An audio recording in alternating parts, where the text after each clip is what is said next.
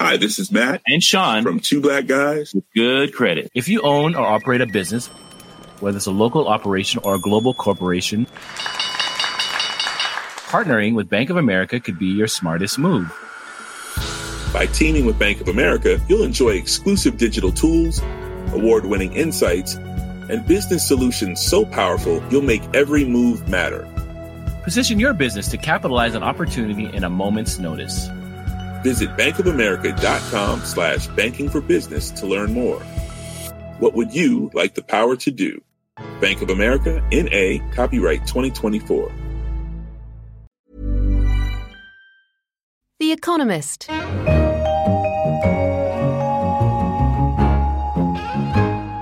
In London, this is The Economist, and you're listening to Babbage, a weekly conversation on science and technology.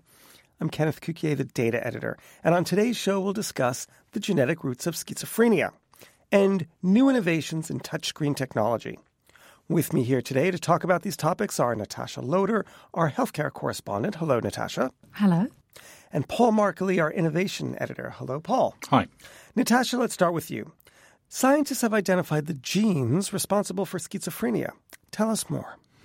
Scientists have been looking for a long time for the genes that may be involved in the disease that we know as schizophrenia, and they haven't had much luck.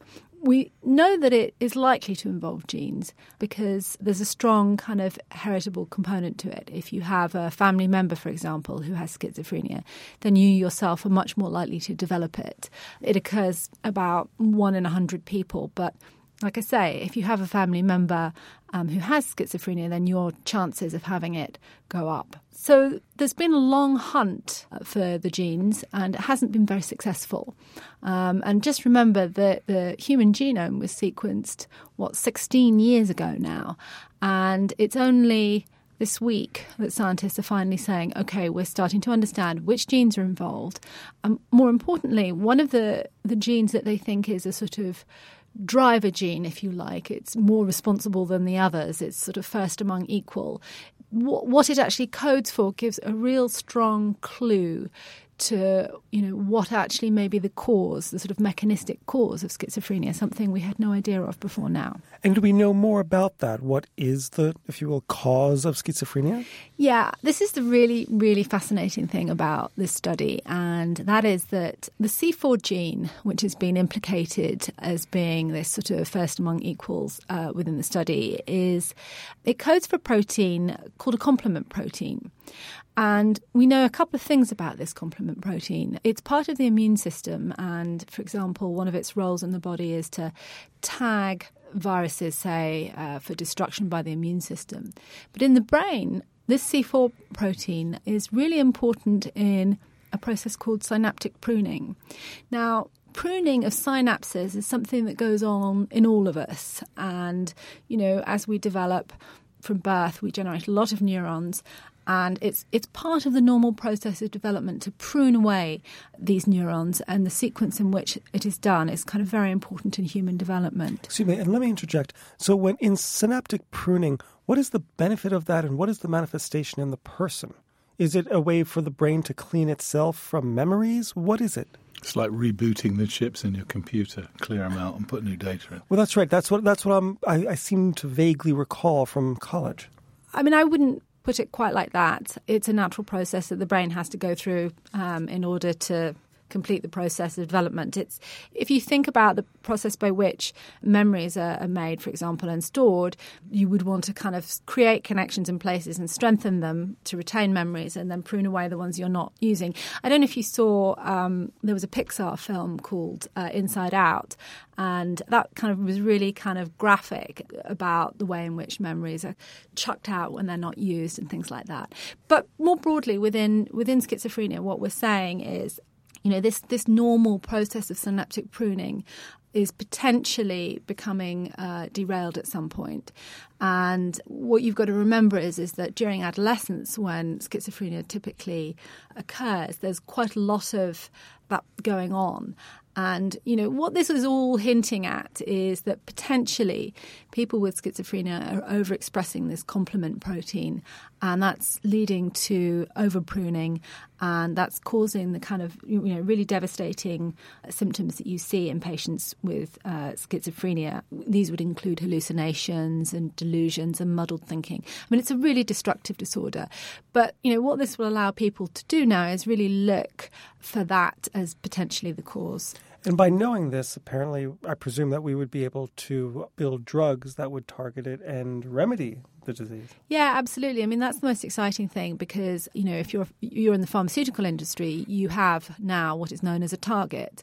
All the drugs that we have for schizophrenia at the moment are things that we wouldn't describe as disease modifying. We cannot modify the disease because we did not know what it was.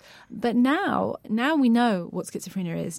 There's a hope that we could modify this disease, and that's really exciting. Now, there's already work, I understand, going on complement proteins, so it may not be that, we're starting the firing gun now for drug companies to sort of develop something from scratch. It may be that, when we look around, there are already drugs perhaps that modify this disease, but we just aren't aware of them. And very generally, how is it that the researchers were able to identify these suite of genes? What they did was they took an enormous sample, and that's really kind of the sort of starting point to sort of understanding the genetics of really complicated diseases. I mean, if you're looking for a disease in which the presence or absence of a single gene is sort of absolutely indicative that you will get it, say like Huntington's, you don't need to examine very many human genomes to figure out which gene, if you didn't know, was causing it. But when you've got a disease that's incredibly complicated, you need to look at an incredible number of human genomes in order to sort of isolate the ones that are responsible. And the scientists here looked at 100,000 human genomes. And what made it even more complicated was that this gene for C4 is what someone called a messy gene. It's structurally very variable. And so it was just tough. It was a tough job and needed, a lot of analysis. That's really exciting. It strikes me that 5 years ago, we probably didn't even have 100,000 DNA samples. And 16 years ago, we didn't even have one. We probably had the samples. What we didn't have was the sequences. But yes, it's a fair point. It's like, big data is really helping us to sort of solve some of the hardest scientific questions, as I'm sure our data editor will no doubt attest to. That was a naked plug for data, indeed. Paul, now on to you. You're writing about advances in touchscreen technology this week. Tell me, does this mean that I won't actually be sending text messages anymore that are completely laced with embarrassing spelling mistakes? No, you just look at the screen, flash your eyebrows, and the way the message will go. Not quite, but technology is going a little bit beyond just the fat finger trying to pick out the right character on the keyboard. So there is help coming in that area. Relieved. I mean, what we're beginning to see is the touchscreen is moving from was already really moved from the very basic resistive type, which you basically stabbed your finger at a transparent screen that would then compress to conductive sheets together and create a circuit, to a system called capacitive touchscreens. Now, electrical capacitance is what happens when you walk on a carpet and charge yourself up with static electricity. You are storing it, and when you touch something, it discharges. So the screen in most modern smartphones, and this is certainly where the technology is going now, use this principle. Just below the screen is a grid, and this carries an electric field, which normally has a solid, steady state. When you bring your finger very close or touch it, there is an electrical discharge from that to your finger, just as there is with static electricity. Sure. The point of that change in capacitance is detected by the grid and the software and the chip controlling the screen to say, that's where your finger is. Now, this system allows the use of two fingers, so you could do pinch techniques and things like that. And some very interesting research going on to make these grids better and more effective.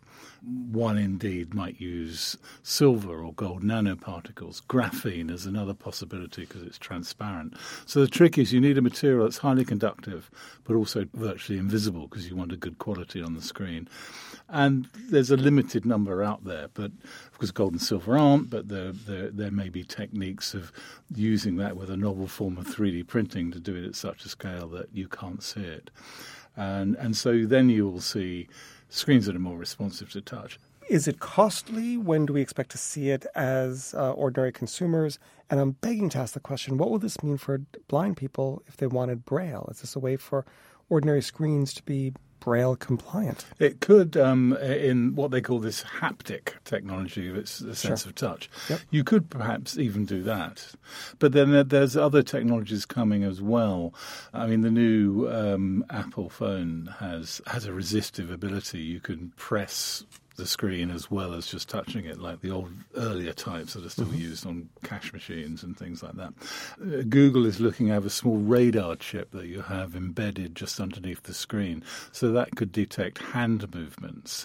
I know Samsung has some, you can do some hand movements, and that's done with a separate sensor above the screen. The idea is the screen itself is actually sensitive to these movements. BMW's had a go with a camera above the driver so that if the phone rings and you could look down or hear the number, if you just point to the screen, accept the call, or just swipe it away because it's the office, then it will reject the call. So you'll start to see sort of more gestures and ways of actually using the touchscreens as they basically become ubiquitous to just operate in just about every device we have now. Interesting. And in what time frame can we expect these new forms of touchscreens? In the next 2 or 3 years, or is this in the lab still? Some of them are in the lab, but they're appearing at events like the Consumer Electronics Show in Las Vegas, where you're seeing working prototypes. But if you use, say, for instance, somebody does actually manage to do it with graphene, then that brings the possibility of a very foldable touchscreen that you could roll up like a newspaper, unroll, and have touchscreen capabilities. I'm of the impression that the porn industry often is very greatly underestimated in its ability to use these kinds of novel developments. I should imagine there are all sorts of possibilities that arise from sort of force feedback and things like that we haven't even begun to think of. You're talking about touchy-feely stuff on touchscreens. Yes, absolutely. How would that work? Well, I mean, there you've got me. I just think, we need to be aware. I'm sorry, Natasha, that was unfair. I had set you up. I'm blushing. The mind boggles, doesn't it, Ken?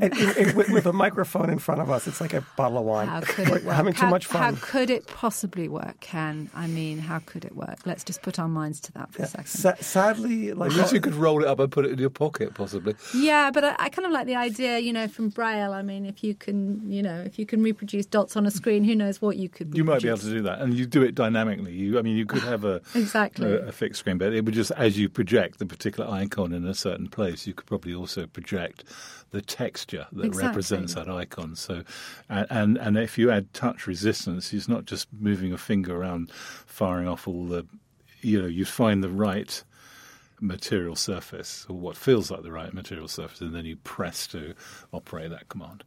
Yeah, I think the mind only just... Well, my mind can stretch to what is going to be possible. My mind is less stretchy because I'm thinking of a different kind of e-commerce. Instead of one based on the porn industry, I was thinking more just like buying clothing online. You'd be able to feel the texture of the garment, the suedeness of the suede versus the leatheriness of the leather, rather than the fleshiness of the flesh, to keep the metaphor alive. Sadly, that's all we have time for this week. Thank you very much, Paul. It's a pleasure. And Natasha, always. Thank you, as always, yes. That's all for Babbage. Remember, if you want to join the conversation, you can tweet us at EconSciTech, find us on Facebook at The Economist, and someday with a screen, feel us too. But for the moment, you'll have to survive on social media as it is. You've been listening to Babbage. For more news on science and technology, visit economist.com. In London, this is The Economist. The Economist. Hi, this is Janice Torres from Yo Quiero Dinero. From a local business to a global corporation, partnering with Bank of America gives your operation access to exclusive digital tools, award-winning insights, and business solutions so powerful you'll make every move matter. Visit bankofamerica.com/banking for business to learn more. What would you like the power to do? Bank of America, N.A. Copyright 2024.